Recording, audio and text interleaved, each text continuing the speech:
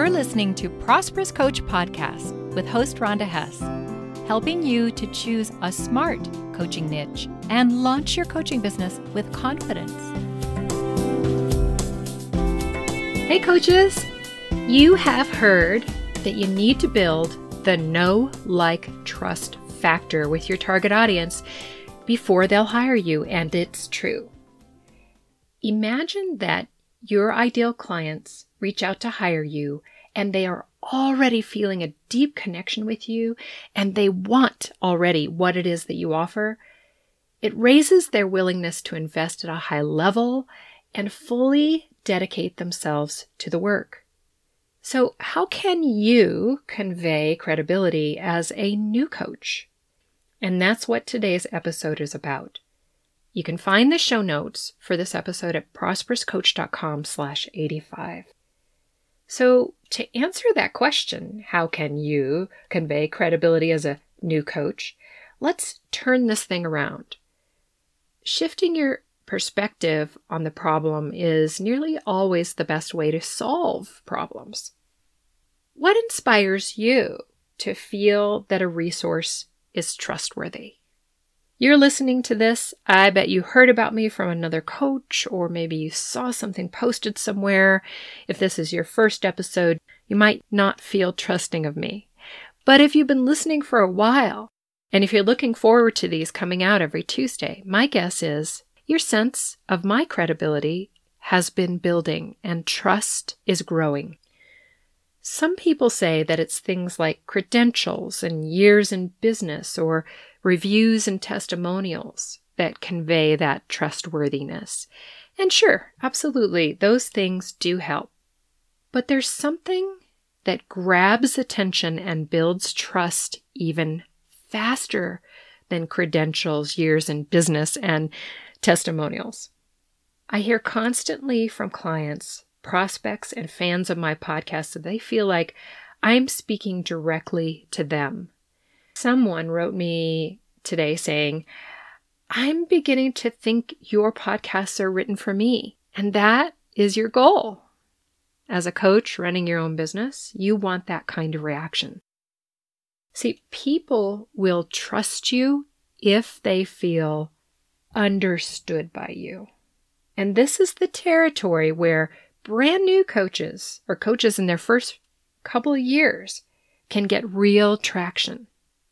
As a new coach, you're going to be unlikely to have loads of credentials or lots of relevant testimonials at this point. You haven't had the chance to build up social cred online, and you don't have that word of mouth thing going for you yet. So instead, put your attention on knowing your audience from the inside out. I just received an email from a company that wants to promote my podcast. Yippee! Well, it took me all 5 seconds to decide to toss that email. Not only did they not even use my name in the email, but I could see that they had not bothered to research me at all. It's arguable that that person knows little about the challenges and goals of podcasters based on what they said in the email. To me, marketing like that is a stupid and wasteful way to develop a business. Don't ever do that, you guys. I get countless requests to connect on LinkedIn from supposed experts pushing out blasts to all coaches and promising to help them get a steady stream of clients. And again, it's clear from what they wrote that they don't understand coaches. They haven't bothered to look at my profile.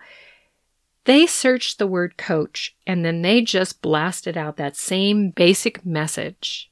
And everybody who approaches me like that gets summarily blown off. But what if those same people had approached me differently? What if they had actually studied their target audience? What if they had actually found out what it is their audience wants so much that they'll invest and help to get it? And what if they went further into that research to really understand what's going well, what's not going well, what are the big obstacles, what are the big visions? What if they had bothered to make their profile and their website really speak to that audience in a really connective way? And what if they had actually looked at my profile, actually gone to my website, and maybe even actually listened to my podcast? Or in the person wanting me to buy their service to get a steady stream of clients, what if they'd sort of scratched their head a moment and said, wait a minute, this coach is helping coaches, and she's been in business for 20 years. Maybe I need to have a different kind of conversation with this person. I'm illustrating how you lose credibility here. What you do want to do is do your homework. Your current and future clients are your most important asset in your business, besides yourself. You want to treat them with great respect and speak to them with relevance. Here you are, a coach. You're someone who loves people and you want to help them to achieve something grand. Well, before you throw up your website selling coaching, take the time to choose a specific target audience. Research that group lovingly and then speak their language in every aspect of your business. This concept of speaking your target audience language and then contextualizing all of your copy, your offers, your messages to fit them like a glove is the crux of everything that I teach coaches. It's about stepping into your audience's shoes. And that's because that builds credibility quickly. And in today's marketplace, you absolutely need credibility to grab attention, inspire a belief that you can help them, and motivate their investment in you. You really can only show that you know your audience in your social posts, content, web copy, and offers if you have already narrowed to a specific, unique group of people who are seekers, people who naturally do invest in their own personal and professional growth. And I've done podcasts and blogs about this topic a lot. I'll have some links in the show notes today. The broader you are in your audience or niche, the less likely you'll be able to build trust quickly. Many typical niches that coaches choose, such as helping people get unstuck, transition, do self-care, or build confidence, don't inspire investment because there's so much free stuff out there on those topics. So you need to do more than just to choose a coachy topic as your niche. The way that you narrow and the way that you articulate your coaching niche really matter, guys. It's an art. And also, it's a strategic process that deserves your time. So, another thing that undermines credibility is shoveling out there the same stuff that other coaches do. Now, for more information about how not to undermine your credibility, but rather to build it, consider listening to a few of my past episodes. There's one called Why is Coaching a Hard Sell? I mention this often because, as far as I'm concerned, if you want to understand what I'm really teaching, you have to experience this particular episode. It's at prosperouscoach.com/7.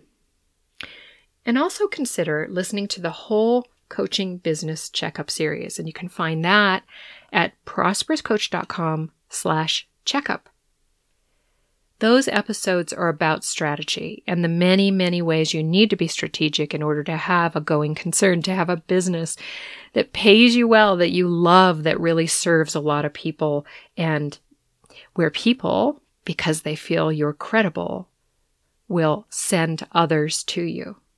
So what will you do this week to narrow your audience if you haven't already, or to research them thoughtfully if you haven't already, or to show in everything that you do that you understand them? Stay inspired and make things happen. I'm so glad you tuned in to Prosperous Coach Podcast. Please share this episode with other coaches. And if you're listening on the iTunes podcast app, review this show. Joel Bass did my theme music. Thanks, Joel.